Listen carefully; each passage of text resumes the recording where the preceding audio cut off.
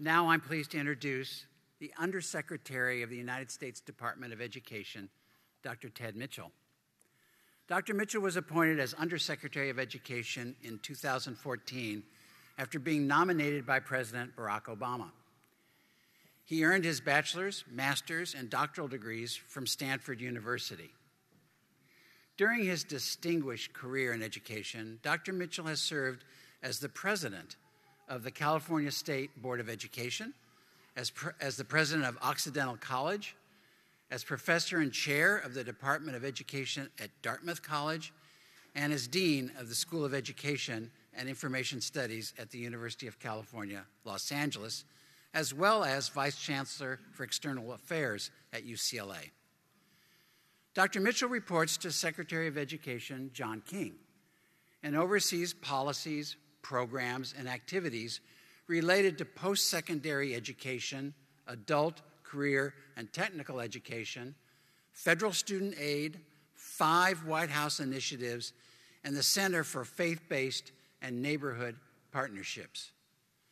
To spur education, economic growth, and social prosperity, he is charged with planning and policy responsibilities that implement President Obama's goal that the United States have, quote, the best educated, most competitive workforce in the world, end quote, as measured by the proportion of college graduates by the year 2020.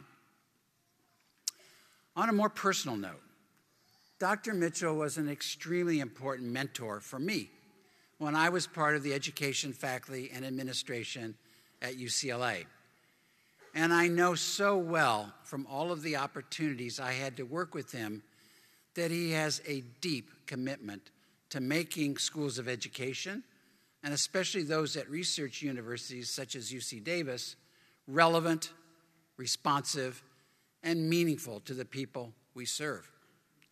Then, as now, he charges those of us in academia, especially schools of education, with looking outward to the communities we serve, of making the research, teaching, and service missions of the university an active force for change in public education. His is a career of education of truly walking the talk. Ladies and gentlemen, I am very honored to welcome my friend, mentor, and United States Undersecretary of Education, Ted Mitchell, to the podium.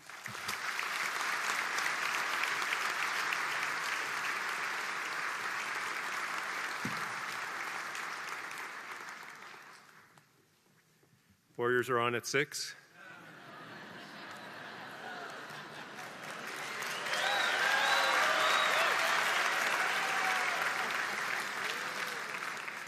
I'll be done by then. Dean Levine, thank you. Chancellor Hexter, thank you.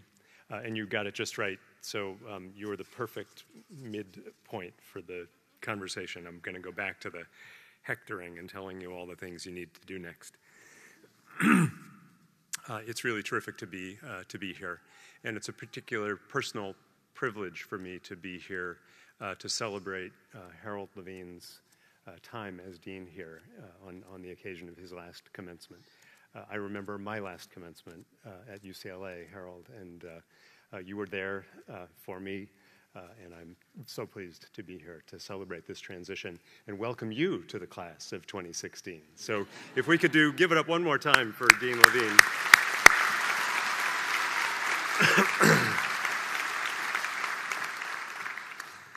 I was on campus 16 years ago when the faculty was just beginning to talk about what this School of Education might be, just shortly after Harold had come in. And we discussed the direction that this school might take. And today, I hope that all of you who have been a part of building this great school take pride in its powerful, powerful mission and its strong identity, one that grounds effective practice in rigorous research and focuses first and foremost on better outcomes and improved life chances for students, including your own. Today is a day of many milestones. Most of all, it's a day of milestones for the class of 2016, and I want to add my congratulations to those that you have already heard, and my hope that you will indeed engage in the kind of service that Dean Levine mentioned. Congratulations to each of you, and thanks and congratulations to all of your friends and loved ones. Today, in addition to this great milestone, we've reached a watershed moment in the history of our nation, a watershed moment for the American ideals of democracy and civil rights. We are at an inflection point that challenges us. Right now, and in the months ahead, all of us who are Americans have a choice to make.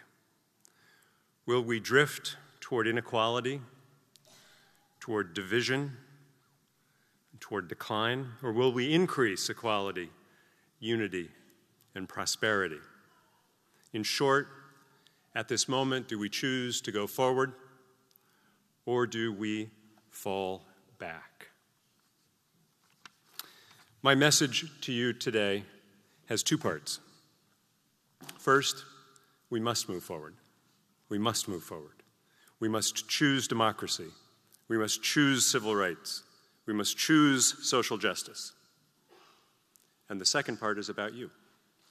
To move forward, we need you. We depend on you.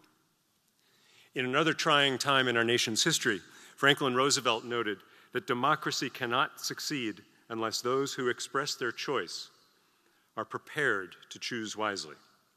The real safeguard of democracy, therefore, is education. You may be a newly minted teacher or a seasoned professional with a history of achievement. Your goal may be the classroom, the principal's office, the district office, a college campus, a Department of Education, the research world, or, heaven forbid, federal policy. Save yourselves now. Whatever your role, you have to know that you have chosen a profession that helps millions develop the competencies to choose wisely, to build fulfilling lives and rewarding careers, to nurture their families, to contribute to their communities, and to serve as the bedrock for a thriving democracy. To govern ourselves, we must educate ourselves well, or risk reversing the great progress we have fought so hard to win. President Obama declared, I'm quoting, "There's a reason the story of the civil rights movement was written in our schools. There is a reason Thurgood Marshall took up the cause of Linda Brown. There is a reason why the Little Rock Nine defied a governor and a mob. It's because there is no stronger weapon against inequality and no better path to opportunity than education," end quote. Whatever subject you teach or role you play, you are champions for the cause of social justice and equal opportunity in America. And at Davis, you stand for more than the incremental improvements that so many of us have come to expect and admire, or partial solutions that get us part the way there. The school's mission, as Dean Levine mentioned a moment ago, defines you as a community committed to eliminating inequities in schooling and learning opportunities for diverse learners. This School of Education, under Harold's leadership with the team of extraordinary faculty and administrators, and you, by your wise choice to become a part of that community, have chosen to lead in this important work. Welcome then, class of 2016, to the vanguard of our democracy and our struggle for civil rights. Today there's enormous opportunity, and there is momentum upon which to build. From preschool to post-secondary education, from kindergarten to graduate school, we have the most diverse generation ever. Students of color, low-income students, students with disabilities, English learners, dreamers, first-generation college hopefuls, adult learners, all seeking the benefits of a great education. And they are, as Harold said, looking to us and looking to you to make more progress on their behalf. And thanks to those efforts, in partnership with parents, students, and civic leaders, we are making progress, and much of the progress in this community depends on the people standing and sitting up here on this stage with me. The nation's high school graduation rate is the highest ever. Dropout rates are at historic lows. The number of African American and Latino college students is up by more than 1 million since the year 2008. And we have seen the largest, most diverse class in our history complete their higher education this spring. Each statistic means real change. It means better lives for students, and it means a brighter future for our country. And yet, let's not fool ourselves. The victory is not yet won. We need you in the vanguard more than ever.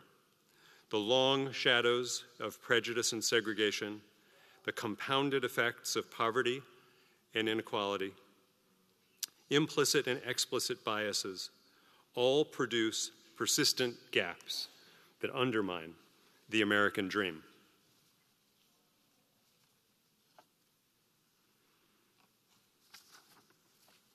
Just yesterday, our department released a first look at statistics from our latest civil rights data collection project.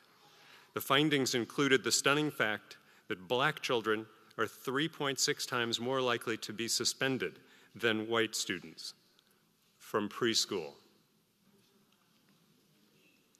The average child from a low-income family enters kindergarten 12 to 14 months behind her more advantaged peers in pre-literacy and language skills. And too many schools whose job it is to close those gaps remain separate and unequal. New federal data from the Government Accountability Office shows an alarming trend toward resegregation in our communities and our schools. Nationally, the number of high-poverty schools serving primarily Black and Latino students more than doubled between 2001 and 2014. Studies also show that students of color and those from low-income families are more likely to attend school in temporary, portable, or rundown school buildings, have higher absentee rates. They are less likely to receive effective teaching and more likely to have inexperienced and out-of-field instructors. They often have limited access to coursework required for college, whether it's AP courses or higher-level math and science. In California, only 62% of our high schools offer Algebra 2. 41% offer calculus. It's no wonder that fully half of Black entrants to the CSU and 1/3 of Latino entrants into the CSU require at least one developmental or remedial course in mathematics. And it follows from that the college completion rates for African American students, Latino students, Native American students, Pacific Islanders lag far behind those of white students. For too many, we continue to put students through a pipeline of broken dreams.